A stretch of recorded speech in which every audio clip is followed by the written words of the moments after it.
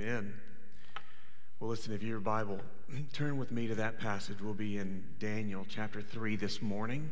We're going to be splitting up this passage. We started chapter 3 last week. We'll be hitting it hard this week, and we'll be finishing it off next week. But I got in so much trouble. Yeah, whoever I'm looking at, if you'll put your light up for me, I don't want to ignore you guys at home this week. But I got in so much trouble when talking about the statue without getting to the statue. I want to let you know we are talking about the fiery furnace this week, but we will not make it into the furnace. That's not a bad thing, right? That's okay. So as we do that, we're going to be talking about how we can hear God in the midst of this noise, because there's a lot of layers going on to this story, and I don't know that we can understand the potency of the furnace if we don't understand what led up to it. So since I'm having voice problems this week, I decided I would let you all have voice problems with me. Is that all right? So here's what I'd like you to do. I'd like you to put your hand on your throat. If you're at home, you can do this with us as well. And I want you to just say in a full voice, "This word is for me. This word is for me." All right, did you feel that vibration when you said that? So Sally, our children's pastor, who's moved up north now, taught me a lesson. She said, "David, the difference between a whisper and a not whisper is if something's vibrating." So here's what I want you to do. Put your hand on your throat again. Now, I want you to try to say, "This word is for me," without feeling a vibration, right? As soft as you can, so you can practice just a little bit. You ready? Okay, ready? 1, 2, 3. This word is for me. Okay, did you hear? You made a sound, but nothing vibrated. So that's a whisper. Like some of you are welcome, right? Because some of us are really bad whisperers, right? But here's what I want you to know. A lot of times we read this passage in Daniel chapter 3, and what we look for is the loud, huge, clangy parts, the overwhelmingly awesome parts of this passage. But where we hear God's word the most through this passage is in the whispers. Because Nebuchadnezzar and the Babylonians, they are making so much noise in this passage that it's interesting that you and I could think that the noise is where the whole message is. But I'm telling you, the deep truth of this thing is in the whisper. It's in what the Lord is saying, not in what the people are saying or what other people are going on with. And so if you have your Bible, go back to that passage with me. Let's look in verse 8. Verse 8. As we get things started, I've got my computer working here now. Look only at verse 8 as we get into this thing. It says, "Therefore, at that time, certain Chaldeans came forward and maliciously accused the Jews." Now follow me. This doesn't seem amazing. To start off our story knowing that certain Chaldeans, which were Babylonians, were accusing Jews, that's not a thing. But I think there are times that you and I find ourselves in Babylon, right? And Babylon is not simply a place. It's the representation of the spirit of the enemy, the spirit of that rejects the Lord.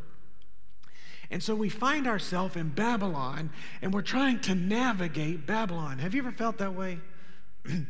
Have you ever felt like you've been trying to navigate this world so that you can have your Christian witness, but also milk and function in the way that you need to function?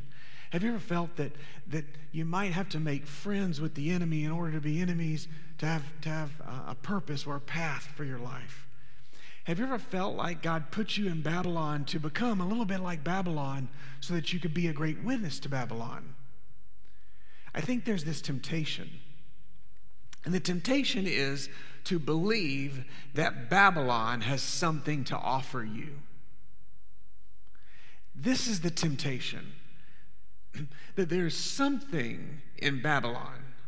That there's something in this world, in this culture, hidden in other religions, hidden in financial responsibility or success, hidden in popularity or esteem, hidden in the repetition of men's voice, whatever it is, that there's something there for us. We might tell the Lord, it is not our all. Like, we know that, God. But there's something there for us. And here's why I think we believe that. Because we think that Babylon isn't all bad. I mean, don't you know some people in your life that do not profess Jesus Christ, whose direction and obligations and directions, their moral compass is very different than yours, but they still have redeeming qualities, right? I mean, do you know, I know a lot of people like that I care about them. There are things I like about them, even though they're living such a different way. What Babylon does is it tempts us to say, exactly, don't look at how that could reflect the Lord. Instead, look at what Babylon could add to your life, even if it's just a little bit here and a little bit there.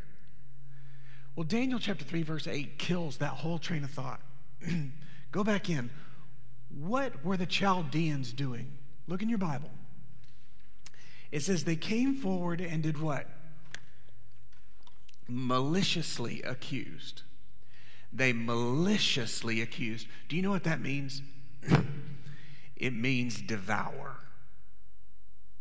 You see, the real purpose of the Chaldeans is to devour the culture that is not Babylonian. That's it. It's not to make a place for the Jews. It's not to placate to this minority faction that is brought in. That is not the desire of the Babylonian spirit. You see, if you and I live our Christian life and our Christian witness believing that the Babylonian spirit of this world, the spirit against the Lord Almighty, cares for the cause of Christ and his people, Daniel chapter 3, verse 8 says, think again. Because the purpose of the Chaldeans is to devour your culture. We saw that in Daniel chapter 1, and we see it here now. Now, for some of you, this is as far as you can go in the sermon. Because I'm telling you, theology is being overlaid with culture in our life right now. I'm telling you that good intention is dictating the way that we believe right now. Do not believe that adding such things are for any other purpose than to devour authentic faith. And you and I, if you and I don't see that, then we're already trapped. So their intent of the Chaldeans is to devour. Now look at verses 9 through 11, and this is where the story gets good. This is what the Bible says. And they declared to the king, King Nebuchadnezzar, O king, live forever. You, O king, have made a decree, and every man who hears the sound of the horn, the pipe, the lyre, trigon, harp, bagpipe, and every kind of music shall fall down and worship the golden idol. And whoever does not fall down and worship shall be cast into a burning fiery furnace. Now here's what I want you to see. Here's where the Babylonian spirit is exposed. At first, to the normal onlooker, the Babylonian spirit just says, look at the people who aren't cooperating. But then when it digs in, look how it maneuvers. Don't be deceived. Don't be confused by this one. It goes straight to the heart of Babylonian worship. And Babylonian worship is pride. Straight to the heart. He comes to the king and says to the king, listen, didn't you say this? Aren't you the king? I mean, I just want to make sure we heard this right.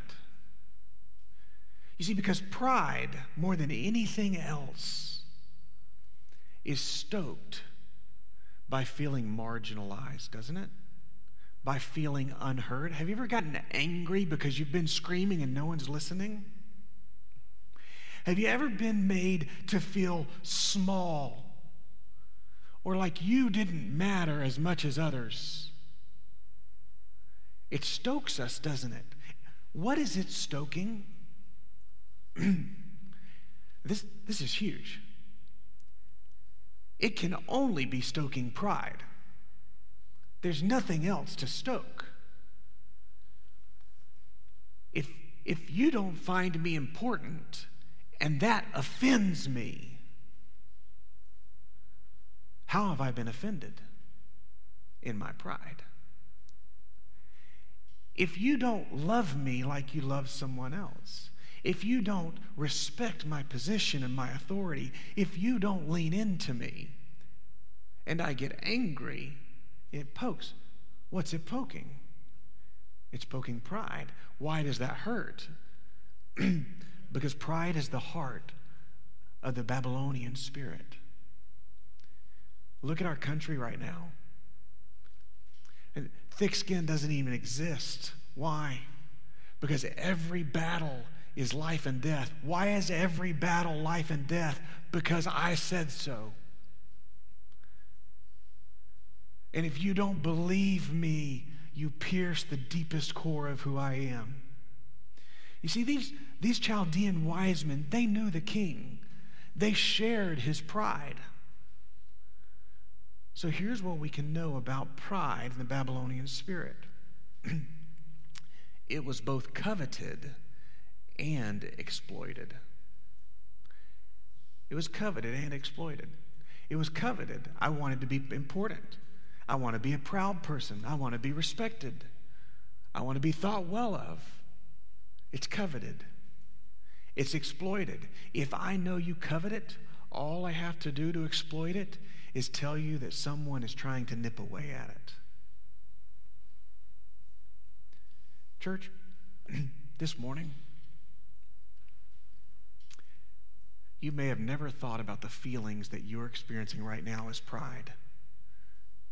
Because certain men who desire to devour the culture of Christ in you have told you it's about 407 other different things. That there's some righteousness to your offensiveness or to your offense.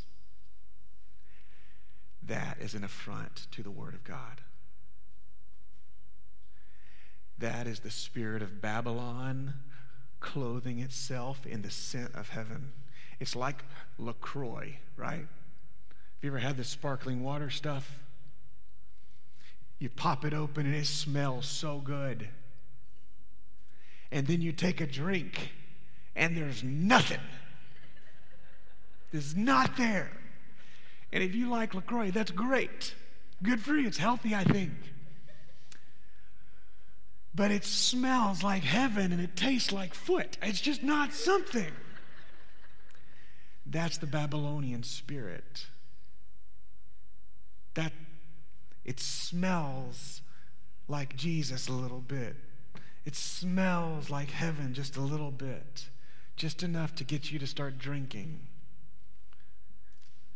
But don't worry, the moment you drink, the exploitation begins, because now you have something that you covet that can be stolen.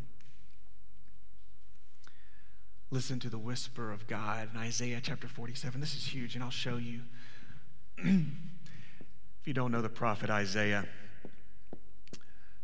I-A-H, and Daniel, they didn't live at the same time. There's about 100 plus years, 150 years or so, between the life of Isaiah and Daniel. Okay? That this is a big gap. The Lord caused Isaiah to speak about the time of Babylon to come. Isaiah chapter 47, verse 10, God says, this is how the Babylonian spirit thinks. Listen to the whisper. You felt secure in your wickedness. You said, no one sees me. Your wisdom and knowledge, they led you astray. And you said in my heart, I am, and there is no one besides me. 150 years between Isaiah penning these words and Daniel living in the midst of it. And God says the Babylonian spirit before Babylon was already what it is. And the spirit of the enemy, the one who has rejected the Lord, is the same today as it was back then. And so what God says is, when a Babylonian spirit, when the enemy speaks, listen to what they say. They aren't concerned with you unless you can help them. Because the goal is to devour you. Because they know best. The enemy's tricky. Listen to verse 12. I love it. We're getting into the good stuff here. This is my excited voice. Are you with me? Verse 12. After all of this, they say, there are certain Jews whom you have appointed over the affairs of the province of Babylon, Shadrach, Meshach, and Abednego. These men, O king, pay no attention to you. They do not serve your gods or worship the golden image that you have set up. Now we see it. Here's the first time we'll see the direction of Babylon and the Lord overlap unknowingly. These Chaldeans, first, they know our goal is to devour the faith of God's people. Then they know how to stoke the fire, get to the pride, make someone feel marginalized, make them feel small or unimportant, because pride can't handle that poking for long. And then they say, well, we thought so, but there are certain Jews. What certain Jews means is there's some Jewish guys. You know the Jewish guys, Shadrach, Meshach, and Abednego, they're not like all the other Jewish people. I mean, picture the plane. Everybody's supposed to be bowing down. Daniel is not in the area right now, and these three, well, there are certain Jews, these three guys. And I'm going to tell you their name, and them telling them the names was meaningful. See, because when they said there are certain Jews, they're not listening, and their names are Shadrach, Meshach, and Abednego, what they're saying is, there are some unreasonable Jews. There are a few people whom you have gone out of your way to show kindness to. There are some people that you have gone out of your way to put into positions of influence. There are people that you have shown the most incredible hospitality to. Do you see him poking at that pride?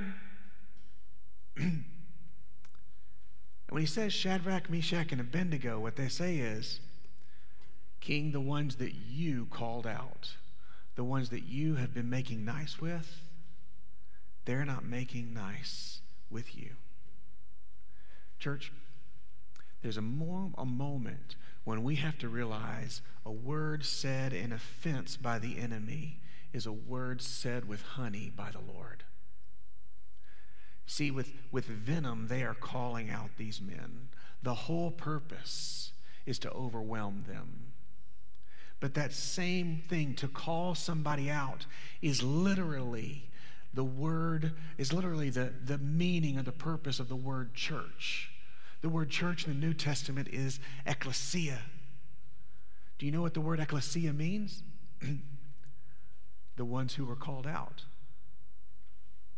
I mean, you see, the Chaldean spirit can make its way into our life so much that we believe that being called out doesn't bring glory to God. In fact, we believe that if we will just kind of fold into the Babylonian spirit, then in that moment we will have influence. But church, the people of God have always been the called out ones. Like, we've always been the ones who are supposed to stand out. We're not supposed to fit into any camp. We're not supposed to align with any person other than the Lord. Like, that's where we are. So the word said in venom by the enemy is a vessel of encouragement to God's people. What was flooding through Shadrach, Meshach, and Abednego's mind in this moment? Isaiah chapter 51, verse 7 and 8. I wonder if this is what they were thinking. The Lord says, listen to me, you who know righteousness, the people in whose heart is my law.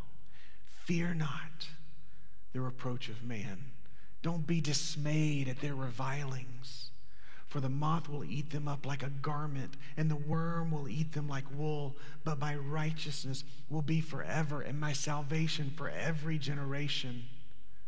You see, in this moment, the word is encouragement.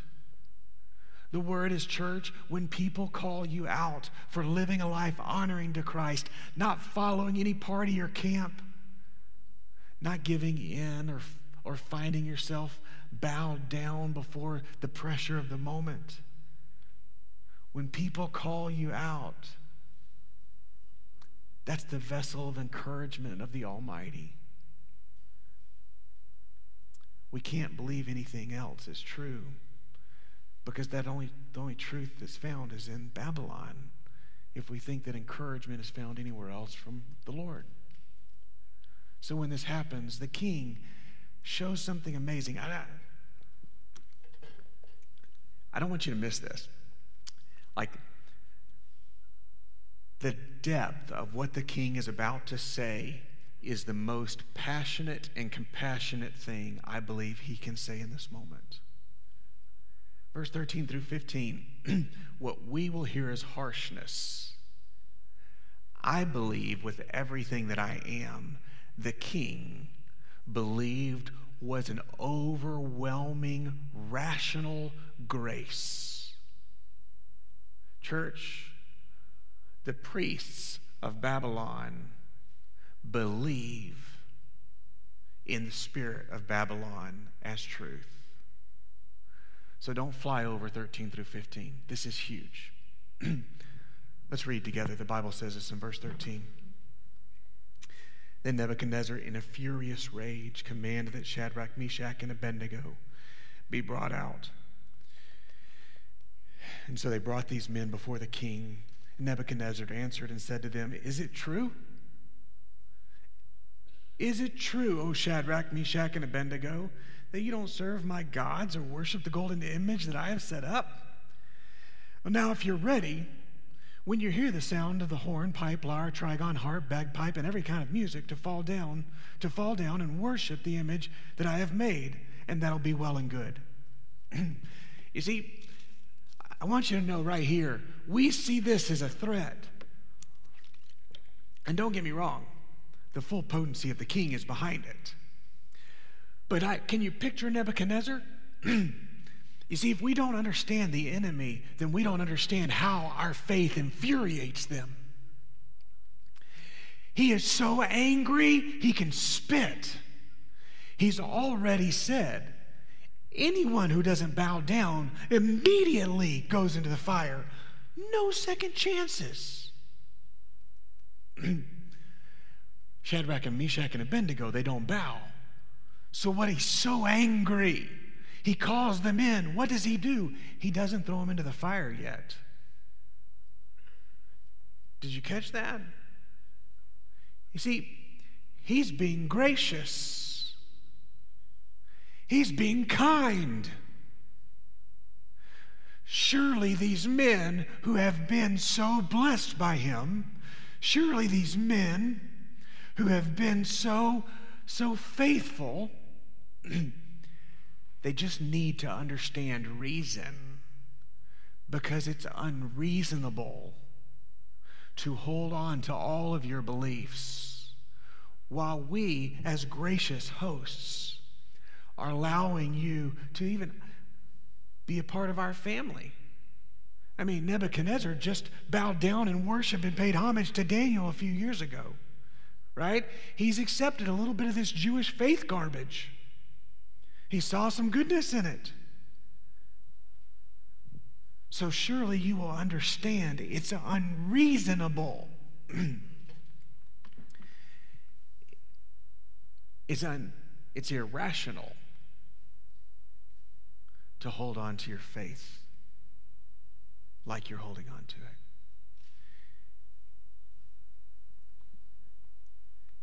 It's irrational to want to worship when everyone around you says you're being inconsiderate if you worship.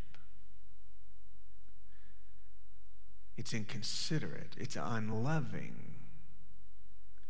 if you will not understand and lean into the Lord without community. When everyone else understands that you're being dangerous. You see, as we live in Babylon right now, over the past 6 months, things are changing. And I'm not telling you that there aren't illnesses and sicknesses and things like that are not real. But if you and I forsake the gospel in practice, prayer, preaching, worship, and only practice it in some kind of pretense, then we have let the reason of Babylon make the reality of truth no longer truth. See, the king lays his resume down in this whole passage because the Babylonian spirit knows what's at stake. In verse 15, it goes all the way down and says, if you don't worship me, you'll immediately be cast in the burning fiery furnace. Who is the God who will deliver you out of my hands? Let me tell you something about the Babylonian spirit. Sin deceives the sinner, but sin, the enemy, the spirit, Satan is not sin. He is simply a sinner. But the Babylonian spirit, evil, understands a truth that he will never tell the person he's deceiving. Are you ready for this? The only thing the Babylonian spirit cannot overcome is the spirit of the living God. That's it. He can overcome the Republicans and the Democrats. He can infiltrate any nation, tribe, and tongue. He can make the most beautiful ugly and the worst looking beautiful. But the only thing that can threaten the spirit of Babylon is the spirit of the living God. And the enemy knows this. He knows the truth. That every victory that he's ever been given as the king of Babylon has only come at the permission of the King of Kings. That every piece of gold in his treasury box has inexplicably been allowed to be there for some reason because the living God allowed it to be the same. And if these three men in Babylon stand firm in their faith in a way that honors the Lord, then they threaten to expose the reality, the rows of Babylon. And such a threat will entice the enemy to nothing less than a full frontal assault. You see, today, church, for God's people, the enemy's tactic is not any different. It's the exact same. Compromise is offered. Reasonable grace is extended. Political, societal language is on full display. All with the goal of making one thing happen. To make those who claim Jesus, who are living in a battle already won, forfeit before you finish. That's the point. That's all that Babylon can do to the believer, is to full frontal come at you and make you quit while you've already won. To make you give up when the game is over. Church, as we stand today, it's the same thing in our life. Babylon wants us to compromise. And it will let us mix in a little Jesus and a little bit of it, no problem. Racial reconciliation, I'm going to say it forever. If Babylonian dirt is mixed in with the blessed dirt of heaven, reconciliation will never happen. Because it's all Jesus and nothing else. Do you want to see our country healed? If the ground on your knees looks like red elephants or blue donkeys, You've been idol worshiping. It better look like Jesus. You see, because that's what Babylon says. If you'll just put a little bit of our dirt on the knees of your marriage, if you'll just put a little bit of our dirt on the knees of your family, you can put as much of God's dirt as you want there too. We have room for everyone at the Babylonian table. Or better yet, you let your knees be covered with the dirt of heaven. But you just sprinkle it with a little bit of ours too, because my pride needs some credit. Church, we should be praying for our countries daily. We should be praying for our leaders all the time. But if your knees reek of Babylon, stop praying. Because you need to be offering up prayers for yourself before the God Almighty. Because what Isaiah says is, the Lord smells the incense of unrighteous prayer, and it is putrid to him. Because he doesn't like the Babylonian incense. It's our heart, contrite, lined up with him. What's on your knees? As you're trying to navigate the difficulties of your marriage, look at your speech, your values, your passions. Don't you dare write it off as personality traits. Don't you for a moment believe that the God who made you, saved you, and redeemed you said it's okay for you to be covered in the filth of sin that he rescued you from because you have become so comfortable on the clay of Babylon. Are you with me? That was my serious voice. Church, we only have one opponent that can defeat us. And you stare at them in the mirror every morning because a forfeit is the only way that a victor loses a battle.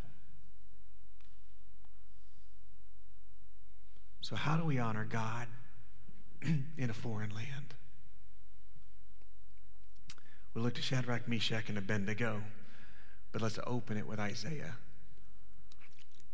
because I believe this was what was going into their hearts and minds. Isaiah 43 says this, "But now thus says the Lord, he who created you, O Jacob, he who formed you, O Israel, fear not, I have redeemed you. I have called you by my name, and you are mine." Now check this out. This is where I think their confidence comes from. When you pass through the waters, I'll be with you. And through the rivers, they won't overwhelm you. When you walk through the fire, you will not be burned. Yeah, you thought Shadrach and Meshach, and they thought this in the moment.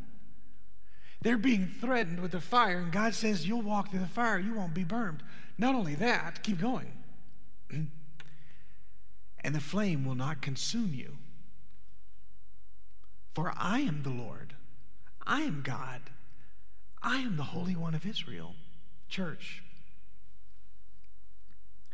150 years before Shadrach, Meshach, and Abednego ever really faced the fire, God said, don't be afraid of the fire.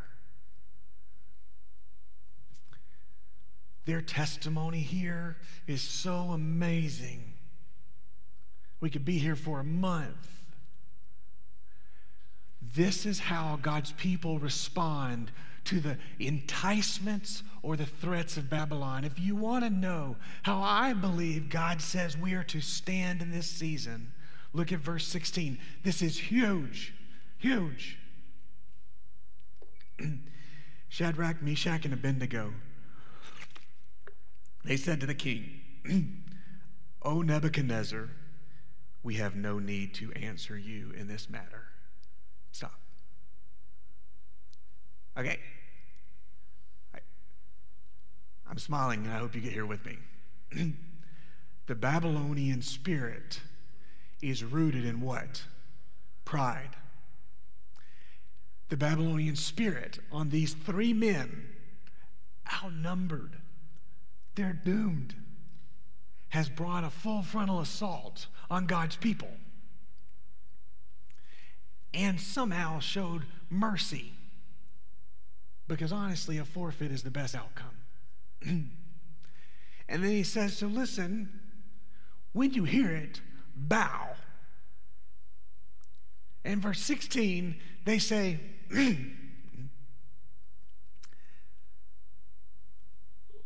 we don't have anything to say to you. Like, could you imagine something they could have said that would have made him feel less important? Like, I'm sorry, were you talking to us? Right? Excuse me for one moment. Have you seen our testimony? Do you know me? Now this is key. If Shadrach, Meshach, and Abednego had been dishonoring God in their lifestyle up to this point, they couldn't say this. If they'd been claiming the Lord and living for Babylon, they couldn't have said it, church. So don't you and I dare pretend that our witness is greater than it is, but don't downplay it either. What they say is, we're not going to engage with you. Church, if the enemy can't convince you in the moment to forfeit your faith, the Babylonian spirit will try to reason with you to give up. So if you won't bow, just stay engaged. Woo them on, lead them on. They want that. That's what the enemy is going for. But the Spirit of the living God says, why in the world? Why in the world would you think there's anything good about entertaining the enemy? The enemy thrives on it. Oh, you'll look like you're weird. Joseph, in captivity, Potiphar's wife said, I want to know you. In every world outside of the Lord, that makes sense to go along with it because you're her slave. But he runs, I'm not entertaining sin. Lot, when he entertains the angels, the men said, send them out to us so that we may know them. For him to follow God put his life at danger. Jesus, Paul, Peter, we can look at the whole scripture, church. When you and I choose not to entertain sin, then we are standing for God in Babylon, and that's the light the world needs to see. They don't need to see our wisdom to trick people into looking after Jesus. The God who formed you, made you, and redeemed you doesn't need your wit or wisdom. He gives it to us as his vessel. In verse 17, they make a statement that holds a lot of truth. It starts by saying this: we have no need to answer, if this be so, our God. You see, for us, church, and I'll go in this way, we need to understand that we have this desire and need of expression. You see, we have to make an expression of the God we worship. We can't assume that the world knows who our need bends before. You can't use words when necessary and let your actions speak for themselves. If your actions aren't tied to words, they can assume that your God looks like the dirt on their knees too. So we must know that we must have an expression of the one true God. Jesus, Jesus, Jesus should be on our lips all of the time. When a friend is restored, it's Jesus. When a child is healed, it's Jesus. When a loved one passes away, it's Jesus. When the world falls apart, it's Jesus. When my side wins, it's Jesus. When my side loses, it's Jesus. When I'm bruised, battered, and beaten, it's Jesus. When I'm made small, it's Jesus. When much is made about me, it's Jesus. When John fell before the angel in Revelations, he said, get yourself up. It's Jesus. Look at your speech. Look at your fingerprints. Is Jesus your expression? If you were to die right now, what would be said the first thing about you? Oh, David, he was such a good deal finder. Man, that person bled for the red, white, and blue. Man, that guy, that lady, she was a friend of friends. Those are all fine things. But if it's not Jesus, it's wrong. It means our expression of him has not been enough. Our God is able. Our God, whom we serve. You see, it's not just an expression of our witness. It's this affirmation in our lifestyle of our witness. You see, you can't just say Jesus and not affirm him in your life. That's hypocrisy, and we know that. But Shadrach, Meshach, and Abednego, they show us if we're going to live and stand for lights in Babylon, if we're going to live for Christ, we must show our expression. Jesus is our only King. He is above everything else. And our life must affirm it through its actions. Our God, whom we serve. King Nebuchadnezzar, we are in your court, but we serve God. If your marriage is struggling now, if you're swinging with, your view of self, depression's up 3 times since COVID started, look at your witness. Are you confessing, Jesus, I need you, but not affirming it with your lifestyle? Jesus, I need you to heal my marriage, but I want to affirm that I need you by following you and doing the things that cause me towards humility. Jesus, our country needs you. Hey, note to self, if Babylonian pride is destructive, guess what is redemptive? Holy Spirit, humility. Do you want to know what's going to rescue our country? It's revival. Hey, this is legitimate. Are you ready for this? Redemption is coming. When the Lord returns, he redeems everything. But we can still get tastes of redemption in preparation for the feast. But as believers, our lives have to affirm our witness, the truth of ourselves. We cannot be divided on God's word. Our God, who we serve, is able to deliver us from the fiery furnace. You see, we've got to be willing to give a testimony of his power and authority.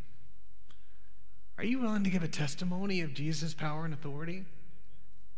This is something that the Babylonian spirit has convinced us that we don't need, but we need it. We need to have what God has done on our lips all the time, that he might get the glory. And then finally it says, and he will rescue us. This is a statement of trust. Our God who has, he will. Church, we are called to live for the Lord constantly, all the time, trusting in him. You see, God has not called us to a faith that is weak or flimsy, to stand in Babylon, to move in his presence.